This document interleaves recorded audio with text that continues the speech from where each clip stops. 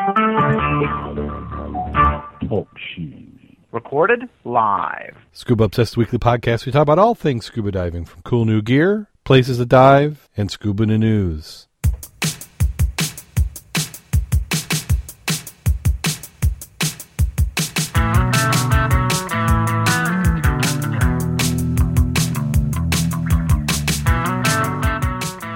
Scuba Obsessed episode 248 was recorded live July 2nd, 2015.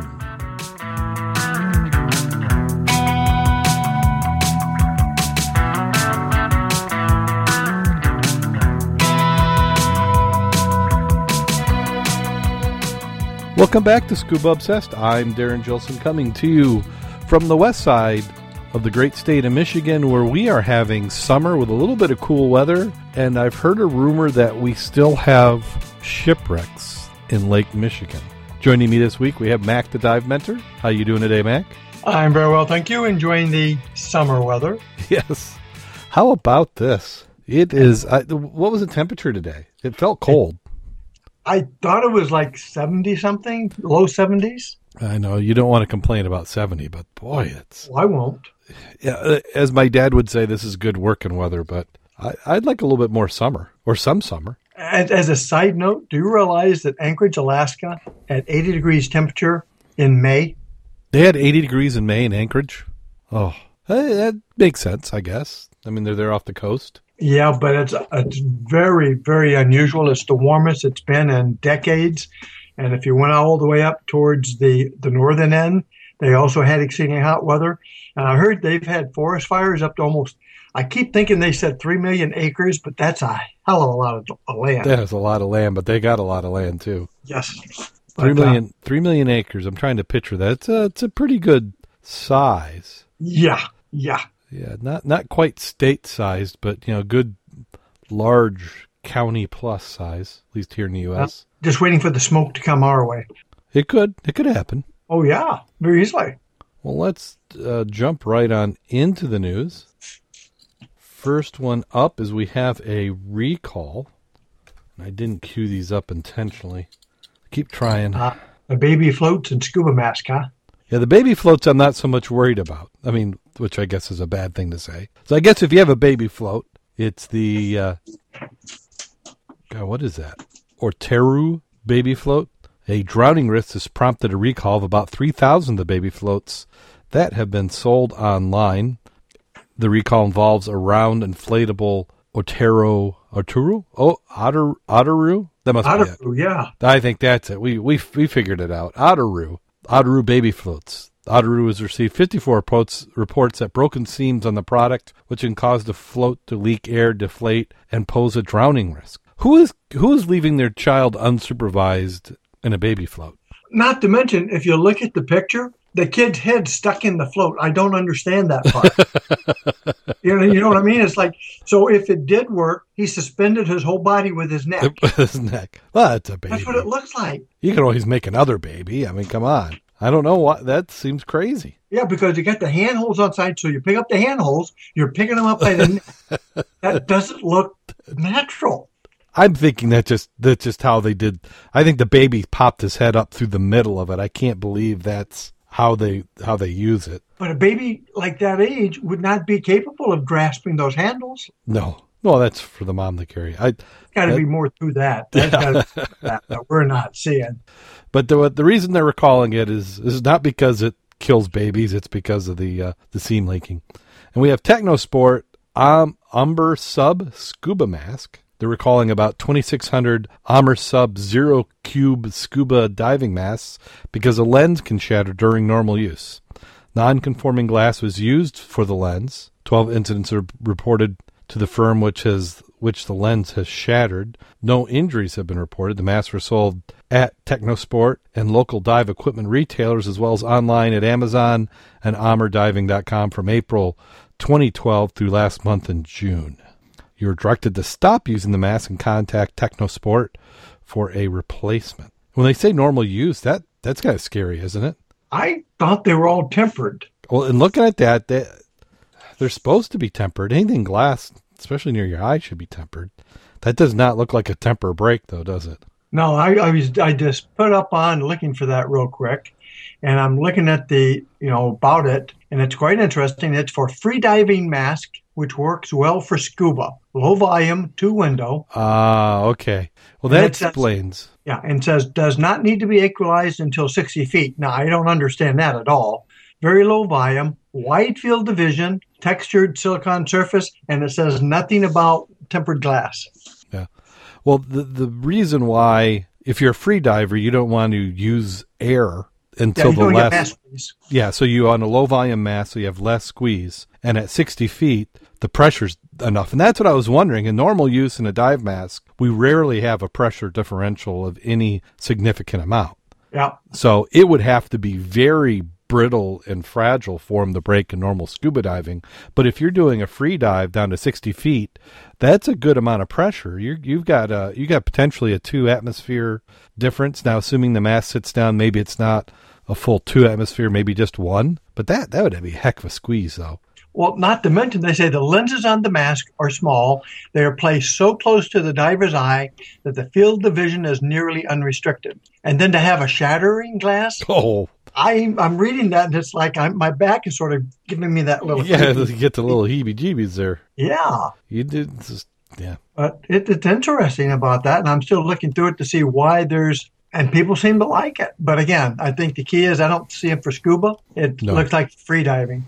Yeah, I think free divers, it would be something that they would like. There's a low volume. Yeah, it's a low volume. Because I've seen people also use the regular swimming goggles, but you have no way of equalizing those. Right. Well, I didn't realize Technosport was out of Virginia Beach, Virginia. Oh, I didn't either. Virginia Beach. I just looked at it. Yeah, Virginia Beach. Well, and here's a go ahead. I was just saying here, they were talking about the 2-class lenses, OMER. I don't know what that stands for. I don't either. But that's the ones that they were talking about had some issues. Oh, and they sell for $80. Pretty reasonable, about what you'd expect. Yeah, a good diving mask probably starts at 80 and goes up from there. Yeah. It's not hard to be 150 to 200 in a mask sometimes. Especially if you get the lenses. Oh, yeah. I so far I've been able to do the contacts, and that's worked out pretty well for me. And then I'm nearsighted, so even if I forget my contacts, I can usually do pretty good, especially in the low vis days. You don't have to worry about it. Yep. Now, if I was in North Carolina or something, you might want to see it to dodge some sharks. Yeah. Well, here's a follow-up to an article we had about the scuba diving in the Apple cooler. Andrew Stockter, 57, has been jailed for 2.5 years for the manslaughter of Scott Kane and Ashley Clark. The manager of the fruit storage unit in Hampshire had been sentenced for the manslaughter of 2 workers who died while entering the oxygen-deprived storage unit to collect apples for a fruit competition. He went to court last month over the deaths of the 2 employees, and he was jailed. This is yesterday, I think, is when he got jailed. Jury found him guilty of causing the deaths by ignoring health and safety regulations through encouragement of staff to do a dangerous practice called scuba diving. When they say scuba diving, that's not in water. That was holding their breath and going into a low oxygen unit, which had less than 1% oxygen. So not the type of scuba diving I recommend. No. And this one, kind of a slight, what the heck? Why is, you got to type in the whole URL. High tech. Yeah, high tech. Crews use drones to rescue 2 boys stranded in a river. 2 young people were rescued from the river in Maine after they became stranded in swift water. The crews used drones in their effort to save them. The 2 boys were using inner tubes on a little Androscoggin River on Tuesday when they became stranded on a rock. One of the boys had a life jacket, but the other one did not, so rescuers used the drone to get the life jacket out to the boy who didn't have one. The water was so rough that it took rescuers quite a while to work their way to the boys. Fire department officials told the local TV station that the rescue went smoothly. Boys were brought back to the bank safely. So I think that's what we're going to start seeing the drone used more and more.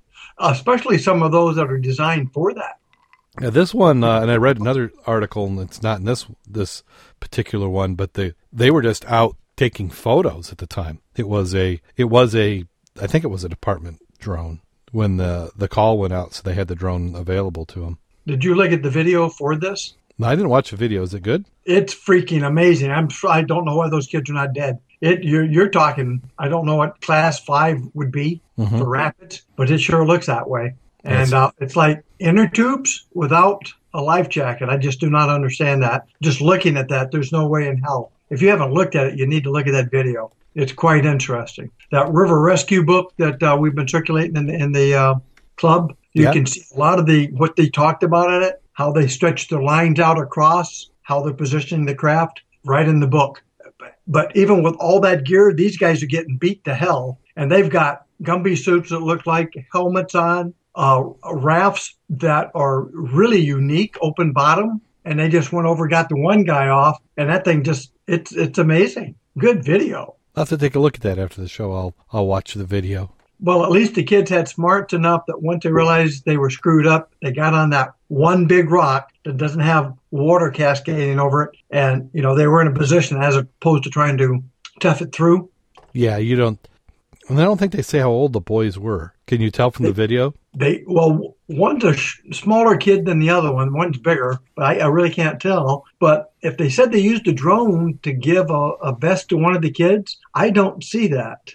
Unless that kid is wearing that blue thing on his back happens to be a vest. But it's a good video, and it would emphasize, I think, why even on calm water, wear a life vest when you're doing kayaking or tubing. Oh, anytime you're in a vessel of any sort, even tubing, you should have a life vest on. Well, it's easy to hit your head. And that's really what the primary purpose is to keep your head out of the water. So if you pass out, you don't drown. Yes. Yeah. Well, it's obvious they had a really good rescue team because I'm looking at the people on the side. Everybody is dressed appropriately. They have safety vests, safety harnesses on, lots of lines. Nice. They must have a heck of a nice response time on that, too. Looks nice. Well, it's good that they were able to get out there. Absolutely. I wonder what the lift capacity was of that drone to be able to lift a life vest. Or I wonder if maybe it might have been one of those where they autofill, like the self-inflating. That's what I would think, and that may be what that kid had on. Yeah, so you would put one of those on because it would be light because you've usually got a little CO2 cartridge, and then it's like a no plastic tube, no bulk, less than 10 pounds, which I think a lot of the drones now are these quadcopters are capable of doing about 8 to 10. Uh-huh. Well, I'm really curious about you talking about this next one here. Let's see, did I already get to it? I'm just reading the one part about peeing on a jellyfish wound.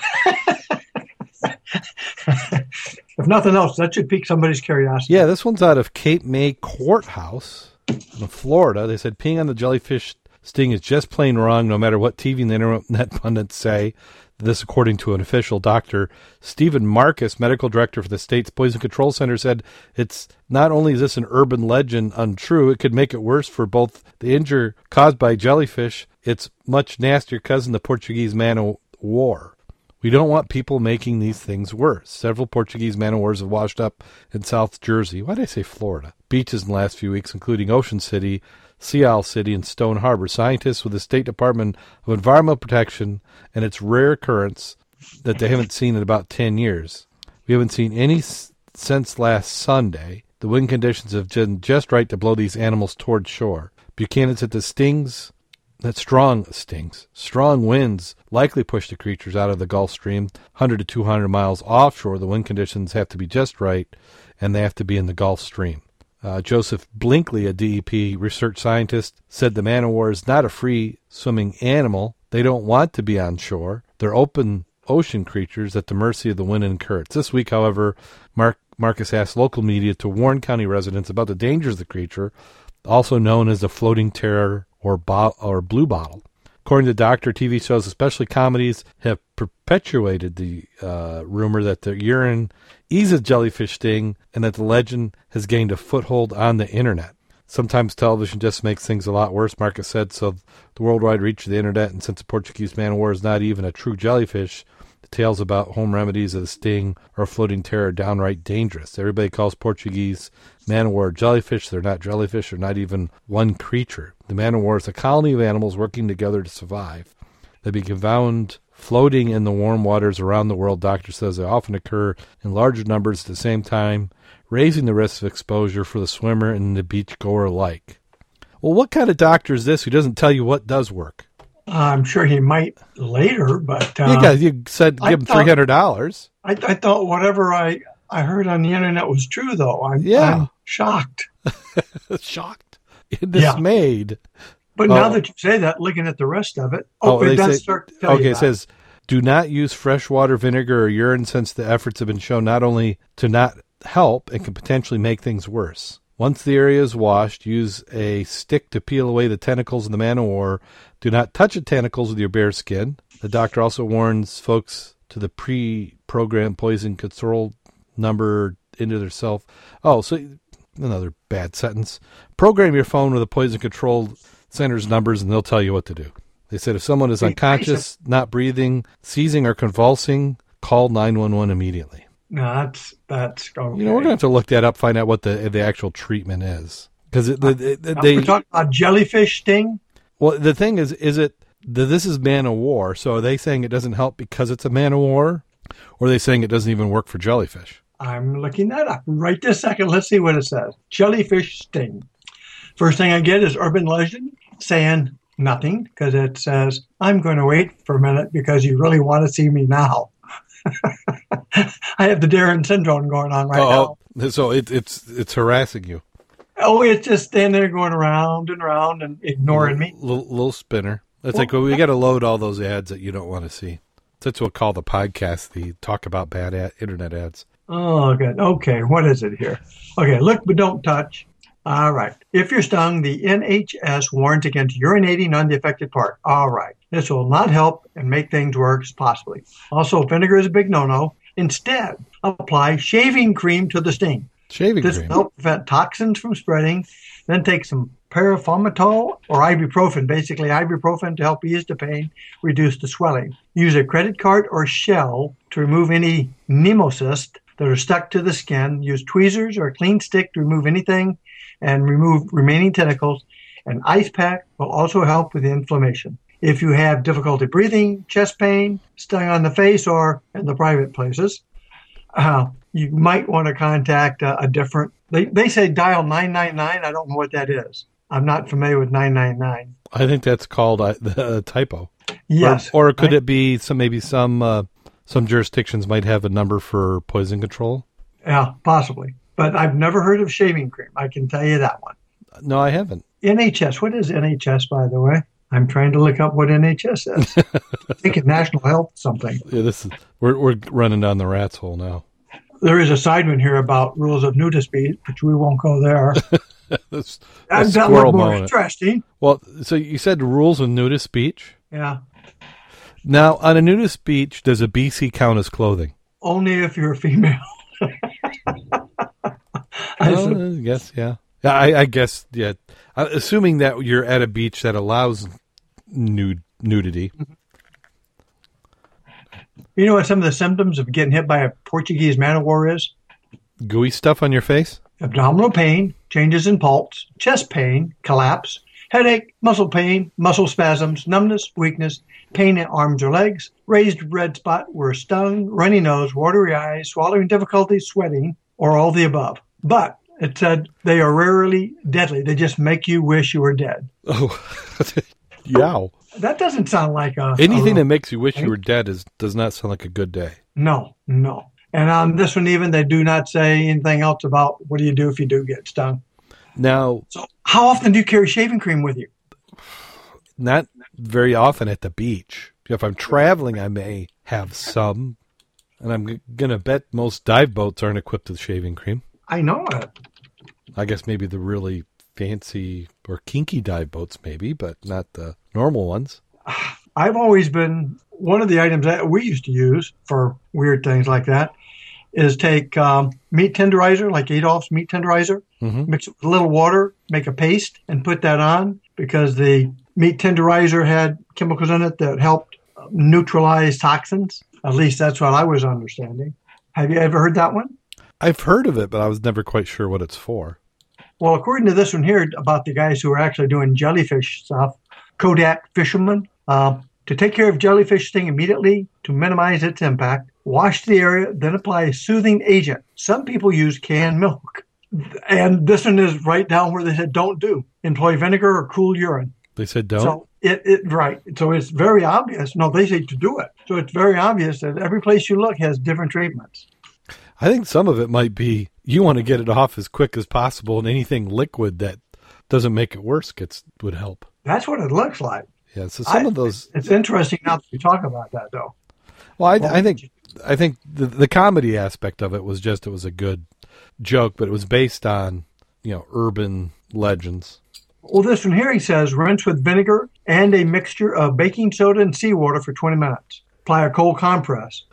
Use calamine lotion. Mild hydrocortisone. Hello, I'm Dr. Manny, and I'm here to... So, interesting. Well, we have a charity appeal for female scuba divers. A group of Jersey scuba divers are going to attempt a world record this month that raises money towards breast cancer charities. Dozens of divers are planning on taking part. Many have been affected by breast cancer, either directly or indirectly. They're hoping to break the record for having the largest amount of women scuba divers together at the same time, where there's currently no record for this title. Jersey Sea Search, a local charity that undertakes volunteer surveys of the seabed, and Bowley Bay Dive Center have teamed up to organize the event. They're appealing for more women to come forward and take part. It'll take place the Saturday, the 18th of July. Women will meet at 6 p.m. for a briefing at 7:15 and enter the water at 7:30. They'll follow an underwater course in pairs at a depth of 5 meters for at least 20 minutes. So if you want to take part, please make sure you have done some diving recently in the past year. Search Facebook for the event, Bowley, Bouley, Bay Ladies Dive. Now, I'm not going to ask you where this is. Where what is? Where this event is happening. Didn't they say this is it East Coast? I thought it was. Jersey. It does say it says Jersey Sea Search website. The reason I say I'm curious is because they talk about, I'm looking at the pledge of minimum amount up. That's not dollars. Oh, you're right. They got us. It's UK. Jersey. There's a Jersey. And see, we've got the new Jersey. They got the old Jersey. Yeah. I don't know what the new... they tick off some people. I don't know. Is the new Jersey that much better than the old Jersey? There's a debate. You get people going. It also gets to that one item we talked about before collectively is how often do you have to dive to be considered an active diver? And if they're saying have dived recently within a year, I don't care. I don't think diving once a year is really maintaining currency. Yeah, I think they did that kind of as a minimum, meaning if you haven't done some diving, because if you dove in the last year, then you're most likely either felt like, hey, it went real well, or you realize how rough it is and you made time to go do some more dives. Yeah. If you've dove 4 years ago and thought, well, I'm certified, I can do this again, and you show up that day, they don't need to be stopping the event to pull you out of the water. Yep. Take a look at the weeds. That's quite interesting there. Yeah, that's a nice... Sure. Is that really weeds or is that like a seabed stuff? Like it seemed like I don't know. Do they have kelp there? That's not kelp what I'm looking at, but it looks like some type of seagrass. Yeah. And pictures are pretty good. That scallop is pretty nice, pretty good size too. Yeah, it's hard to tell, if somebody was doing a macro shot or, scale without something in it. Yeah, I just assume that's one of those 3-foot ones. It's really huge looking. But looking at the gravel to the side, you're probably right. A macro shot. And then here in Greenville, North Carolina, which I'm sure that's in the U.S., Blue Region Scuba of Greenville is set to host a Wounded Warrior Retreat in September. The program focuses on veterans suffering from post-traumatic stress disorder with treatments through diving. Former military members will make their way to the east and learn how to dive. Blue Region Scuba owner Larry Cox said he's excited to be involved with the project. Helping somebody overcome something is just worth everybody's time, says Cox. To do that, it's going to be a lot of personal satisfaction, helping these people and watching them relax and enjoy the underwater world. And I think this goes with what we talked about last week when they were also a different group was working with the Wounded Warrior Program or wounded veterans. Yeah, it's a good thing. Now, what do you think? How does it help? Is it just a distraction? Because we had Dive Hard on, and he was talking about there were certain injuries that it helped. But for post-traumatic stress disorder, what is it? Is it a calming effect? I would think it would be the calming effect and also the reinforcement that I can do something I haven't maybe done before, and I can manage it even with a disability. Generally, I think it's quiet, which would not sort of peaceful. And it's a distraction. Yeah. If you've just sitting around waiting for something to happen. It gets you out and you're doing something. Well, and you're focusing on your breathing. You're focusing on following, especially if you're just you're a newbie. You're playing follow the leader. Your mind is focused on a different task. So distraction from that aspect is probably correct. And just like us, what's half the fun is going and sitting, having lunch or something afterwards and talking about what we did. Oh, we get as much enjoyment out of that. And let's see, a second shipwreck has been confirmed from the 13th century Mongolia invasion. Matsura, Nagasaki Prefecture, a shipwreck was found here as a second confirmed vessel from the 13th century Mongolian fleet that foundered in typhoon in a failed attempt to invade Japan, researchers said July 2nd. Archaeologists from the University of Rykurias and Matsura City Board of Education determined the wreck was part of a Mongolian invasion fleet, partly based on its structure. Chinese ceramic was dated from the 12th to 13th century, were discovered in and around the wreck, backing up their conclusion, they said. The research team, which is surveying around Takashima Kozaki underwater archaeological site, discovered the shipwreck last autumn around 200 meters off the southern coast and 15 meters below the surface. So 15 meters, that's not too bad. Not 45 feet. Yeah, the remains of the shipwreck measure 12 meters long, a maximum of 3 meters wide. The wreck is lying on a seabed, apparently with its bow pointing southward.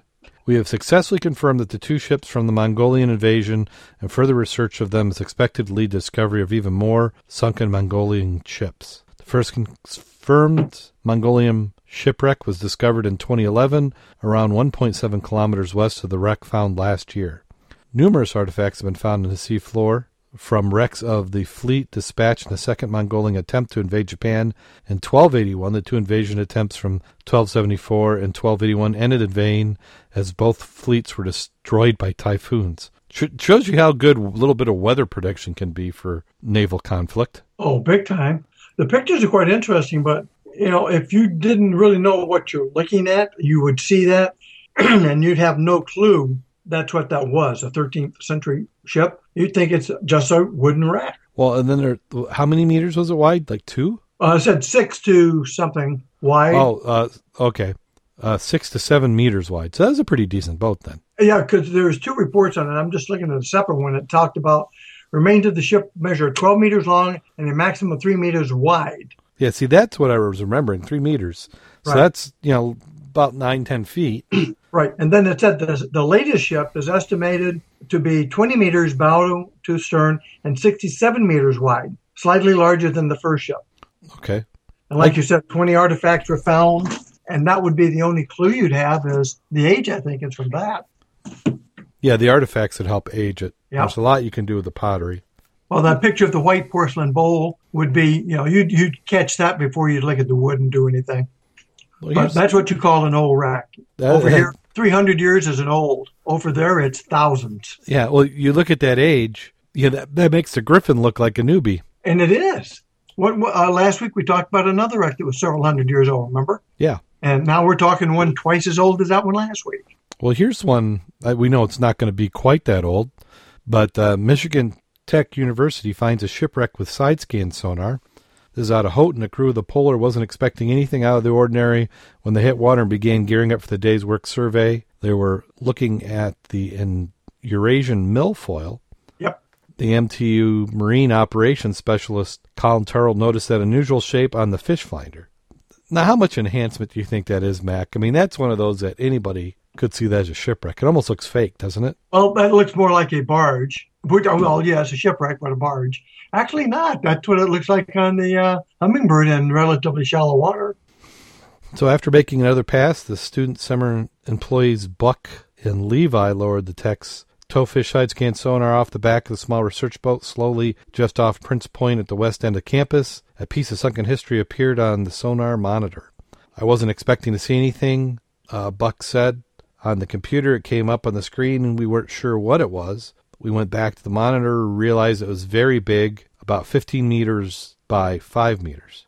So that's a pretty good size. Yeah, 15 by 45. It appeared to be a previously undiscovered shipwreck, a wooden barge about 60 feet long. Now, this is right near the campus? Well, I'm Houghton. That's got to be out in Lake Michigan. No, aren't they in Superior? I'm not sure. I'm just trying to look at that. Yeah, Michigan Tech is up there in the UP. They're in Lake Superior. I mean, they probably have spots all over. I didn't realize Lake Superior had milfoil in it. Well, that's kind of surprising, really. That's why I was curious, what body of water are we talking?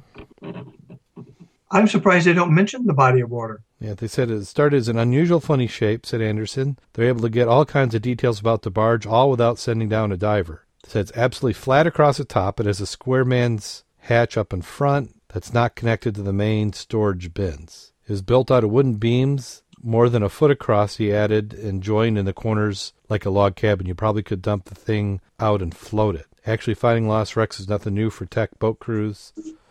The Portage waterway is littered with wrecks, from Civil War vessels sunk just off the tech's facility buildings to a 100-foot Sea Fox that is in the northern side of the canal, once owned by a Commodore of the Yacht Club. Canal, it said canal. Yeah. So that sounds like inland waters, because I don't remember milfoil being in, the big lakes themselves. That's interesting. And I tried to find a little more on that real quick, and I was not having... Well, it said Prince Point off of west end of campus. I'll have to figure that out, because that's quite interesting. And they're saying they had Civil War vessels also. I find that interesting. Yeah, I'm trying to do a search, and all I'm finding is off-campus housing. Let's see, is there anything good?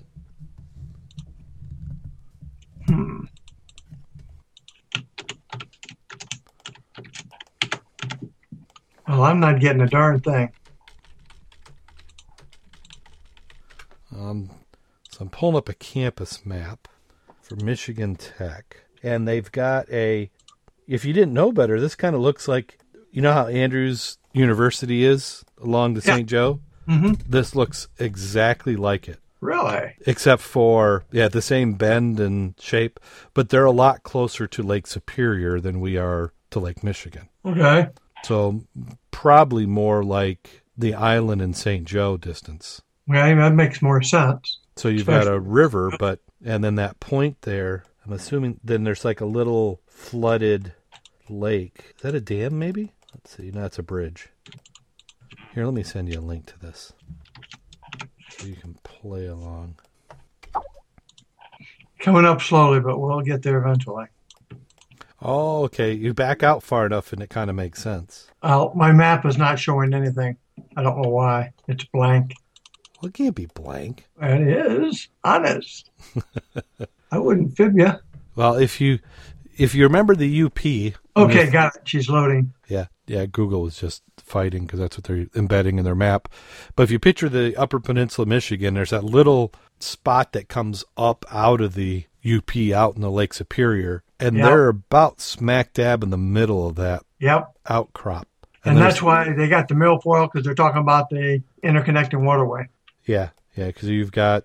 It connects all over. So well, I'm very curious now, though, when they said Civil War vessels and littered with wrecks. Well, you figure that was a good spot. Because Lake Superior, you're up there too late, you're done. Once it freezes, it's over. So I'm imagining that you've got vessels that took shelter from storms, got stuck in the river, and then, got crushed in the ice. Well, how did they have access?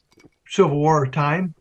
They said Civil War vessels, so I'm curious. Well, I'm sure it's the North. I don't picture the South doing a run up to Lake Superior. Well, they did, in Lake Erie. Yeah, Lake Erie, there was a couple attempts. Yes, there were some battles there. All right, but that answers our question of why milfoil. Yeah, because at first when you're thinking Lake Superior is not my idea of a milfoil location. Absolutely. Well, that's interesting, though. Well, that does it for Scuba in the News this week. And we did have... call it a letter. Somebody used the contact form, which is perfectly valid, went to scubaobsessed.com and left us a message. They had been listening, and this was Ted. He says, in your last podcast episode, you're talking about diving in northwest Montana. I wanted to give you my experience. My daughter and her family live in Kalispell, and I made a visit there in late May. I wanted to dive while I was there, so I contacted a local dive shop to find a dive buddy.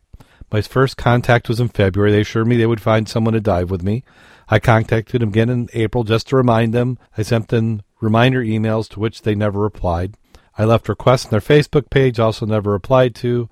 I called again 2 weeks before my trip and was told they would help me. I called on the day of my arrival in Kalispell. They told me that they would call me back with more info. They never called. I called again and was told they would call me back. They never did. I finally went to the shop for a face-to-face request and was told no one wanted to dive.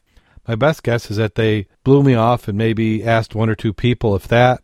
I don't believe they put much effort into helping me. I took the PADI dry suit course just for the trip, rented a suit, paid extra baggage fees only to be blown off by the dive shop. End result, I spent a lot of money and time to dive Northwest Montana, only come away with no dive. In contrast, I made a stop in Boise, Idaho, same scenario, same results. Then on my last day there, I found a different dive shop and called them. They couldn't find me a buddy, so the owner closed his shop early and went with me. I got one dive in thanks to a dedicated shop owner who wanted to help me out.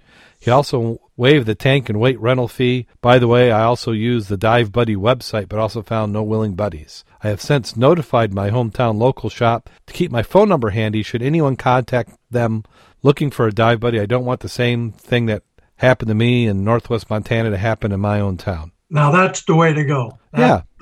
That's all the divers should be that way. Yeah. And I know that, I mean, the advantage we got now is we've got spies in the dive shop at Wolf's. But we've had up there's the whiteboard, and Bob Sweeney, who's got a boat, has his name if you want to dive. And if you got a hold of Bob and he wasn't going, he'd put you in contact with one of us, and it would happen. Well, yeah, we got enough groups around here doing Wednesday nights. Yep. At least 3 to choose from. Yes, you can have your choice. And on the weekend, you got either the SAS group or us. So you can get wet. You may have to drive 60 miles, but you will definitely get wet. And there are a lot of divers who have come since we did the show and dove with us. We've taken them on rivers. We've taken them on the Great Lakes. I mean, we're not a charter company, but we can find you a dive buddy. But that's a good idea. I think everybody should do that, and it gives me an idea of something for the website. Maybe we'll go and do that.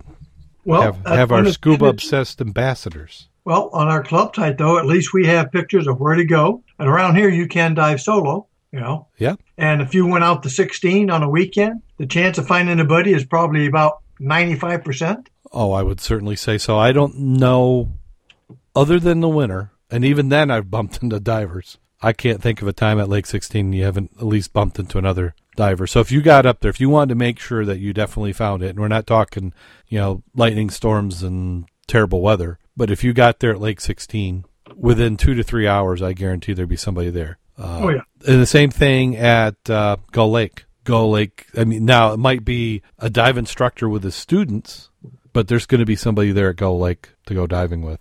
But I like the idea. I like what he did. He contacted the shop and said, hey, do that. So that'd probably be one of the first things. And if I was a dive shop owner, I think I would make that as an incentive.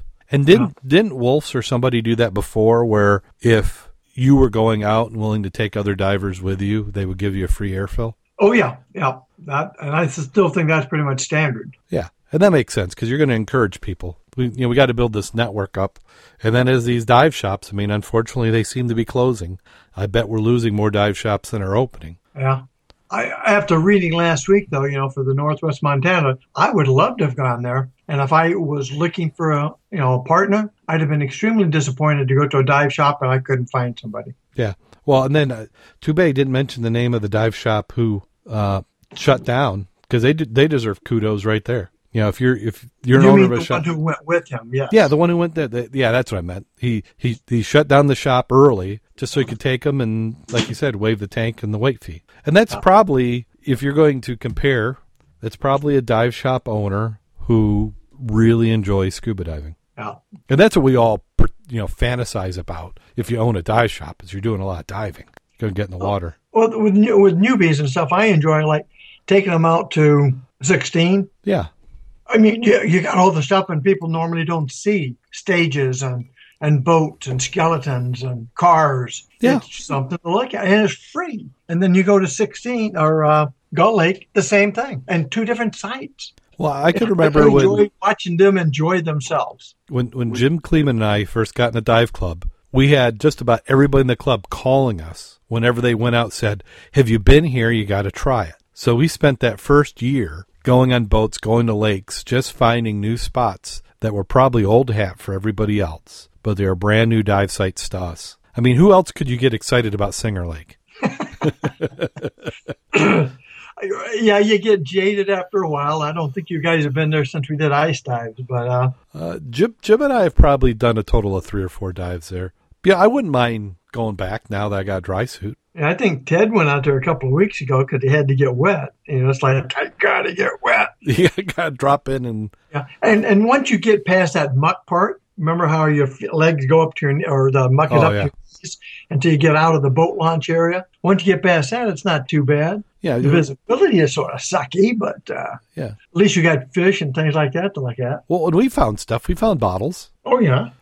There's things under the ice. Yeah, so that's a good point. So thank you for the email, Ted, and hopefully get a little bit better luck next time you go up and visit. And if you come down this way, we'll make sure you got to dive. Yeah, make it to the Great Lakes. We'll get you in the water. And I'd like to let everybody know we do have the new Scuba Obsessed website is live. I'm still doing some just cleanup and maintenance. Mostly what it is fixing links, because when we republish the site, the links changed and we have to do some redirects to make sure that all our old traffic still goes there. There's a lot of geeky behind the scenes stuff going on, but we are posting articles. I'm going back through and adding in the ones that we missed, and then we'll be adding some new content real shortly. How you can listen to us, which somehow you're listening to us now, but we are on iTunes, so you can subscribe there. We're also on WRVO Radio, Reno Viola's network, and you can get there it's WRVOradio.com or www.RenoViolaOutdoors.com. You can also download their app, and if you like outdoor podcasts, hunting, camping, fishing, you will want to download the app, and you can also visit the website. If you go to one of those websites, there's also an online player. If you're at work and you just want to hear what's going on. And last week I said my brain sometimes says the wrong things. I'm thinking the right things, saying the wrong. Well, we are occasionally on Thursday. It's Friday is the day that they seem to stream, and that changes, so you'll want to check their website if you listen to us that way. Also, Stitcher Smart Radio is another way to hear us. Mud Club is mudclub.scubaobsessed.com, and you can see what the muddies are doing. And I think we're to that time of the show where we get to talk about last week's dives. And I think we broke probably one of the longest dry streaks for not being on Lake Michigan. When was probably the last dive in Lake Michigan? It was probably September. Mm-hmm. So 9 months? I mean, that sounds like northern Alaska time frame, not Lake Michigan. I cannot believe we did not hit it in April. No, like I said, it's the longest, I think, in the last 20 years that we have not been out there. Yeah, and it's just been we did. It's been a combination. I mean, there are other divers that have been able to get out there, I'm sure, just not the mud clubs. When you go through the list of all our members and people getting out, we just could not finagle a day. And we were diving. I mean, we had Lake 16. We get blown off the big lake. We made it to the end of the pier, 4 different times. Well, we're going to have to back up just a little bit. I think that's counting all the muddies. Kevin was out, so he had hit other wrecks before we did this year. Well, did he get out in Lake Michigan? I know he was doing maybe some shore dives in South Haven. He was doing shore dives and the shallow water wrecks up north. Yeah, but I guess did he bring his boat out? I don't know. Yeah, it's possible. But still, not get on the Havana. Yeah, I mean, we usually have Havana in Muskegon, the early wrecks of the season. We usually do those. We didn't get any of those in. Rockaway. By this time, we're this is about the Ann Arbor time. Mid-July, yes, we're on the Ann Arbor 5. Yeah. So we got out. We had 2 boats go out. Jim was unable to make it, so we had Bob took his rigid hull inflatable out, and we had a diver I hadn't dove with before, Gary. Gary brought his boat out, had a nice AlumaWeld boat.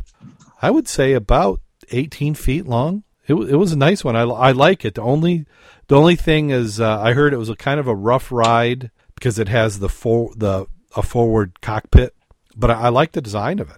That'd be a nice dive boat. He said he's had about 3 years, had a pretty decent engine on it.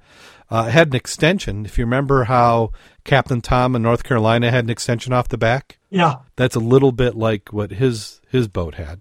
He had a semi-bimini, didn't he, top? Yeah, he had it looked like a hard, like a frame, like an aluminum frame with a bimini top on it. which is perfect. It was high, so you could walk around and you didn't have to stoop. He had benches. He said they were originally made for his pontoon boat, and that he had moved them over into this boat. So I'd say you could probably it'd be a good, if you're going to do a 6-pack, it'd be a perfect boat, because I bet you could have 8 divers on there. Really? Yeah, it is very open design. And they had 3, and they weren't tripping over each other at all. So we grouped up at the DNR boat launch, headed on out. We knew that his boat was going to be a little quicker, so they had to move some gears, so we got a head start. And we arrived on the Havana almost at the exact same time. So as Bob pulled up the numbers and dropped the anchor, they pulled up behind him. And we geared up, and I think we were all dry suit diving. 100% dry suit divers, which I think is another first, especially in July. It seems like even the dry suit guys have kind of broken out a wetsuit if they've got one by then.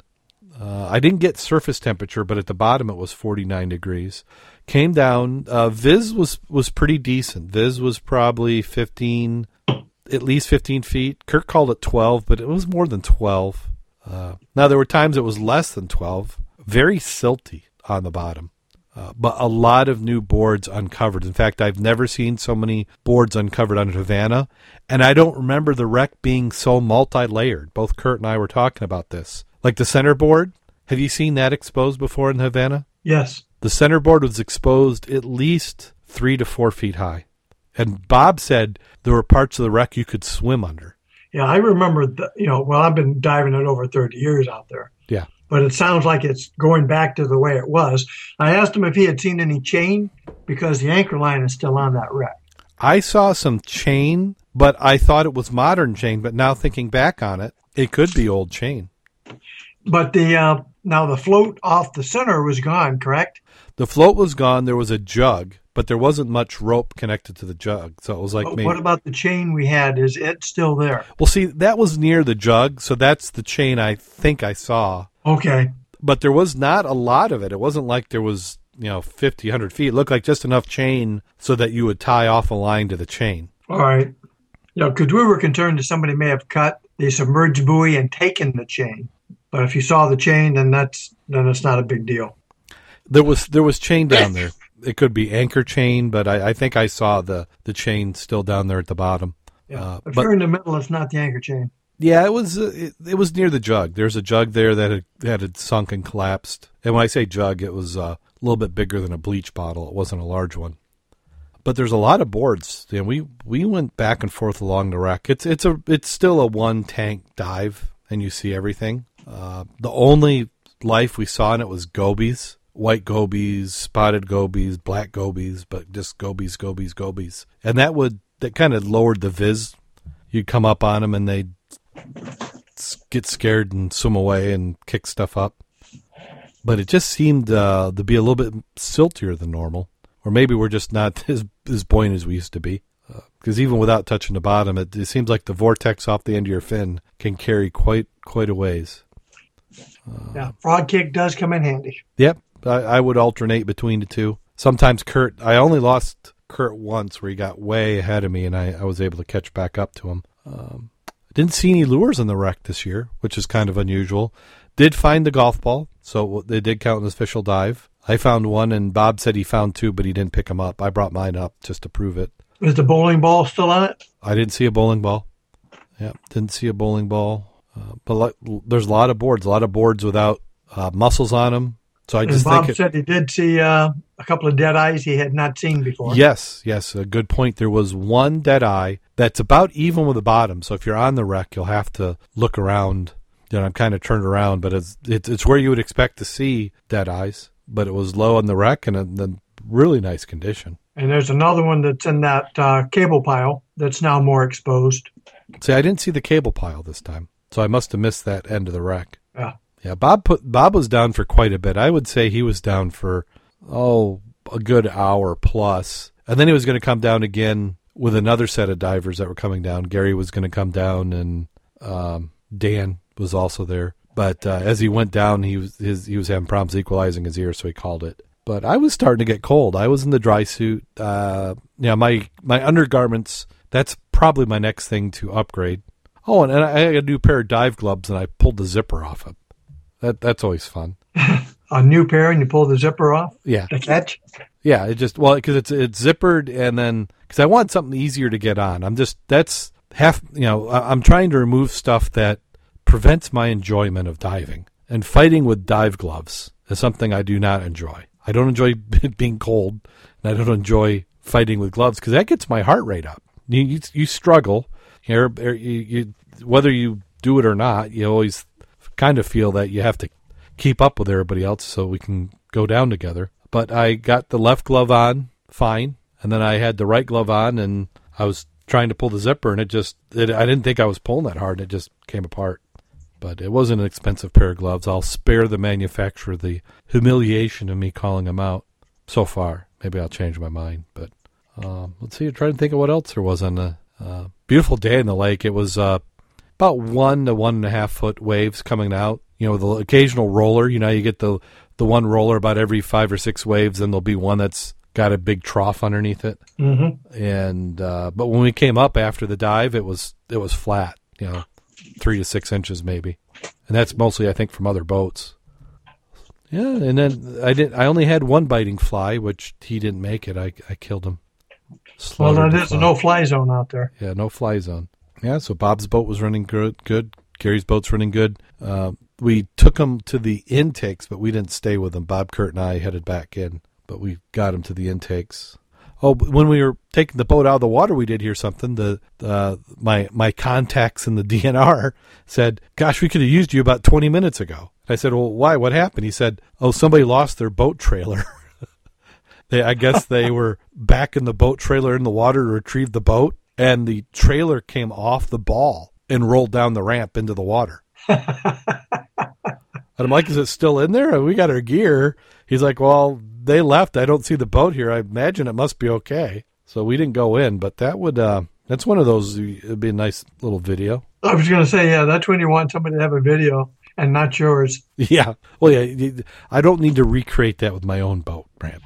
Yeah. Or trailer. But a beautiful day. We've just had beautiful weekends. Wasn't super hot, so maybe the grumbling we're doing about it being cold now gets made up by that. So we broke the streak, at least for going out of St. Joe and getting into Lake Michigan. Now there's talk about, I think they said Rockaway this weekend. That's what I heard. I don't think he's got too many. With the holiday weekend, there's so many family activities. It's hard to. Sometimes it's going to be a spur of the moment, last moment. By the way, I'm going out. I want to go. Yeah, that would be about the only way I could do it. I could, my wife was asking, "You going to dive?" And I could do it, but I've been, that would have been my third weekend away doing that. So I need to not this weekend do some family stuff. I've got some home repairs that I need to do, replace a screen door and seal some cracks and fix a barn and probably bum around. I'm off tomorrow, so a 3-day weekend. Woo-hoo. Yeah, so for those of you in other countries, we have a holiday that's named the 4th of July, which, you get the 3rd of July, the 5th of July. This is the 4th. So I guess other countries have the 4th of July, too. They just don't get it off. Or they just have a variation. France, you got Bastille Day. Yeah, France has Bastille Day, and then Canada has, wasn't there a holiday on July 1st? There was one called Canada Day. Canada Day, yeah. See, they had to upstage us, put it right before 4th of July. At least it's in the right time of the year. It's better than being like, say February 18th, which we call President's Day, wouldn't we? Or thereby. Yeah, I respond when my wife tells me it is. Yeah, whatever holiday it is. I was younger and I didn't have to go to school, then I remember that. Or I don't have to go to work. Other than that, I don't remember them. Well, my wife, who works in the government field, it seems like she's always off on a Monday. And I'm like, what holiday is it now? Yeah, thought you had to be a banker for that. I don't know. I'm going to say that government workers probably have more holidays than bankers. Now, did you get any diving in? Well, I had diving on Wednesday. That was SAS over at Gull Lake, and they had a underwater watermelon carving contest. And I may put some pictures on the site, but some of those guys are good. I mean, one guy, and this is underwater, not on the surface. He did a Batman, and it looks good. Now, do they clean them out on the surface, or they have to do everything down in the below? Underwater. Okay. And some of the items that they did, these guys have obviously practiced. They probably had 30 divers there. I think about 20 of them participated in that one particular activity. I know that Richard went out back to the platform and was practicing shooting his bag. Now, you said that they were doing... Who don't know what that is, that's taking your safety sausage and practicing deploying it, especially if you're using a finger reel. So if you ever need to do it, you've done it before. And it's a real good thing is if you've never practiced with your safety sausage, get out there and give it a shot. And if you've never used a finger reel without the reel mechanism, you really want to do that before you have an emergency. Yeah. So one case of where it's nice to have a safety sausage is, say you're on a wreck and everybody came down the bow line, and then you get to the back of the wreck and you either lose your way to where you can't find up front, or you're to a point in the dive where you don't have enough air that you want to chance it to travel back up to the wreck. So you would deploy the sausage with your finger reel, and then that gives you a nice measured distance to know where you're at in the water column. Gives you a positive contact that with a little resistance, you can tell if you're going too fast or if you're heavy. Yeah, because you can do a free ascent, that's another good one to actually practice on certain days. I've done a free ascent a couple times where the conditions are so bad that that was the only way to go up, and that was I did that one with another diver, and I pat myself on the back. I think we did pretty textbook when we did it. But yeah, the finger sausage is finger sausage. Now I'm hungry. The finger reel and the safety sausage. So you float it up and.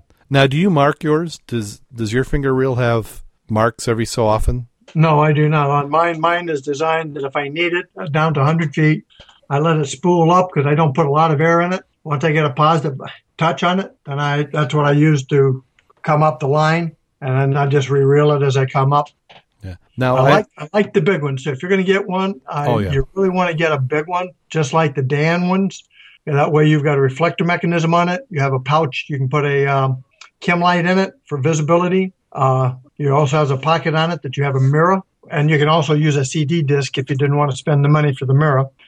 The second other item, and you were talking about what you need it for, if you're doing a drift dive or if you're doing a boat dive and they're doing a drift, it's a lot easier to see if you got a 6-foot sausage sticking up there in the air when the waves are up. Yeah, and whatever height the sausage is, you lose at least a foot, if not more, to keep it upright, because you got to sink that end of that sausage in the water so that its buoyancy points up.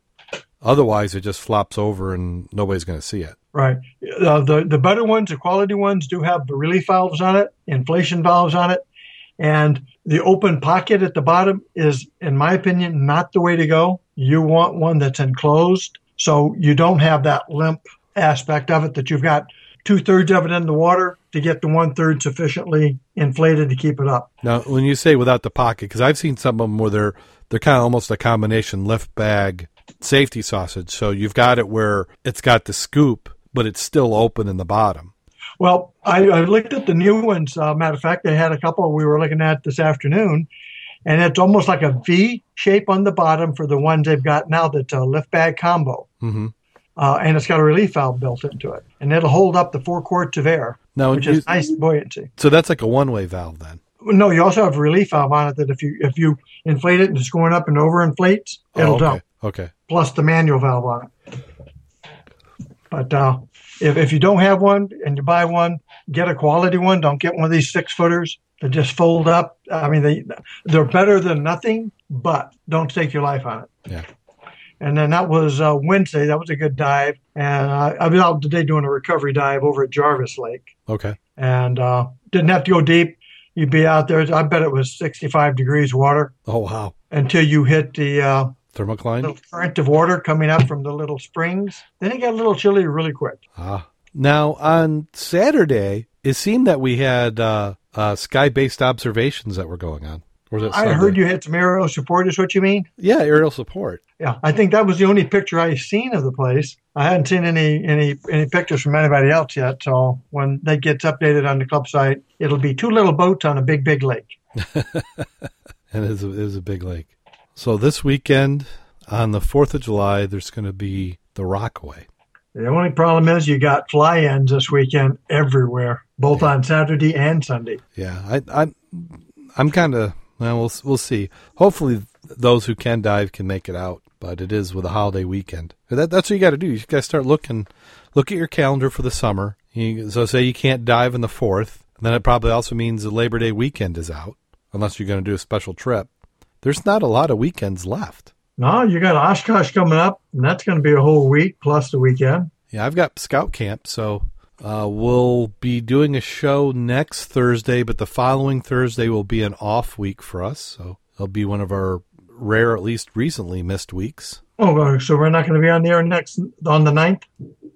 I'm not trying to do the math. That's yeah, we'll be on the 9th. We won't be the following week. The 16th. Okay, I'm crossing 16th. that off. Yep, 16th we won't be, but the 9th we will be. Right. I as we talk about the 9th, I may be a little late getting in.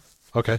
There's a presentation at the airport for experimental aircraft, and I may go to that one. It gets over by 9, so I'll be home as we normally start. Okay. Yep. We'll be doing that. You have anything you want to plug? If you're not out there diving, people, I don't know what your excuse is.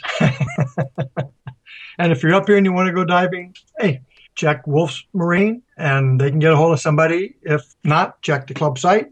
Send us an email.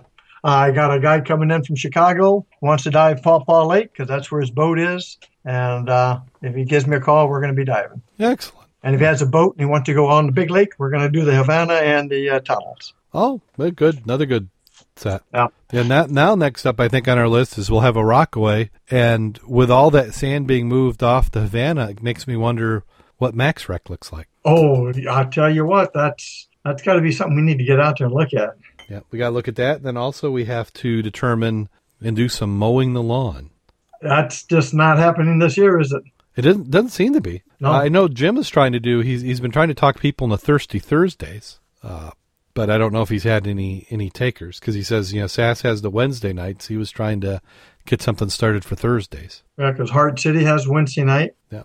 Let's see, what's Tuesday? Anybody got anything Tuesday? So you got Tuesday, Thursday. Huh. Nice thing about Thursday is you want to make a long weekend of it. You can always ditch work Thursday afternoon, take a Friday off, and you've got a nice dive weekend. Yeah, and the boss is pissed. You can probably dive the next week too. Yeah, if you do it right, you got unlimited amount of time. Or wrong. Well, I think that puts us to that time of the show. All right. So let's see here. God, they got this one from Rod. I've been staring at it. Yeah, I may have to edit it out, but we'll go ahead and do this one. Are you saying this is a little raw or something? No, it's not. You'll see. Okay. Little Johnny sees his daddy's car passing the school playground and going into the woods. Curiously followed the car and saw Daddy and Aunt Jane in a passionate embrace. Little Johnny found this so exciting that he could hardly contain himself as he ran home and started to tell his mother, "Mommy, I was at the playground. I saw Daddy's car go in the woods with Aunt Jane. I went back to look, and he was giving Aunt Jane a big kiss, and then he helped her take off her skirt. Then Aunt Jane helped Daddy take his pants off. And then Aunt Jane, at this point, Mommy cut him off, said, 'Johnny, that's such an interesting story. Let's save the rest of it for supper time. I want to see the look on your daddy's face when you tell him tonight.' At dinner that evening, Mommy asked little Johnny to tell his story. Johnny started the story. 'I was at the playground and I saw Daddy's car go in the woods with Aunt Jane. I went back to look and he was giving Aunt Jane a big kiss and then he helped her off with the skirt. Then Aunt Jane helped Daddy take his pants off. Then Aunt Jane and Daddy started doing the same thing that Mommy and Uncle Bill used to do when Daddy was away at work.'"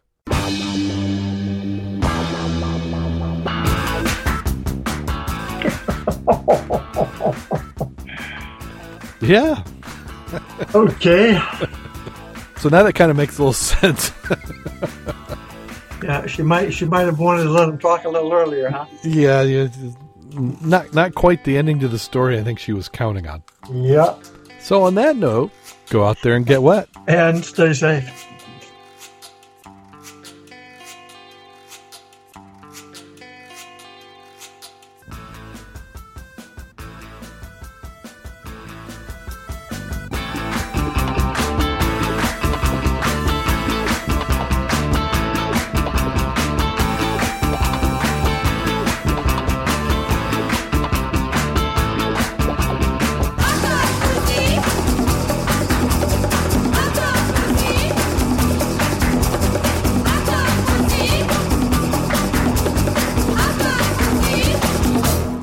Well, we're sure getting the fireworks All around recording here. has been completed. Oh, you got fireworks going? Oh yeah, I hear booms and bangs and.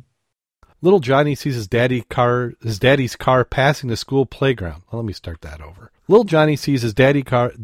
Goodness. Here, let me take a drink here. Okay, here we go. Maybe it shouldn't be Little Johnny.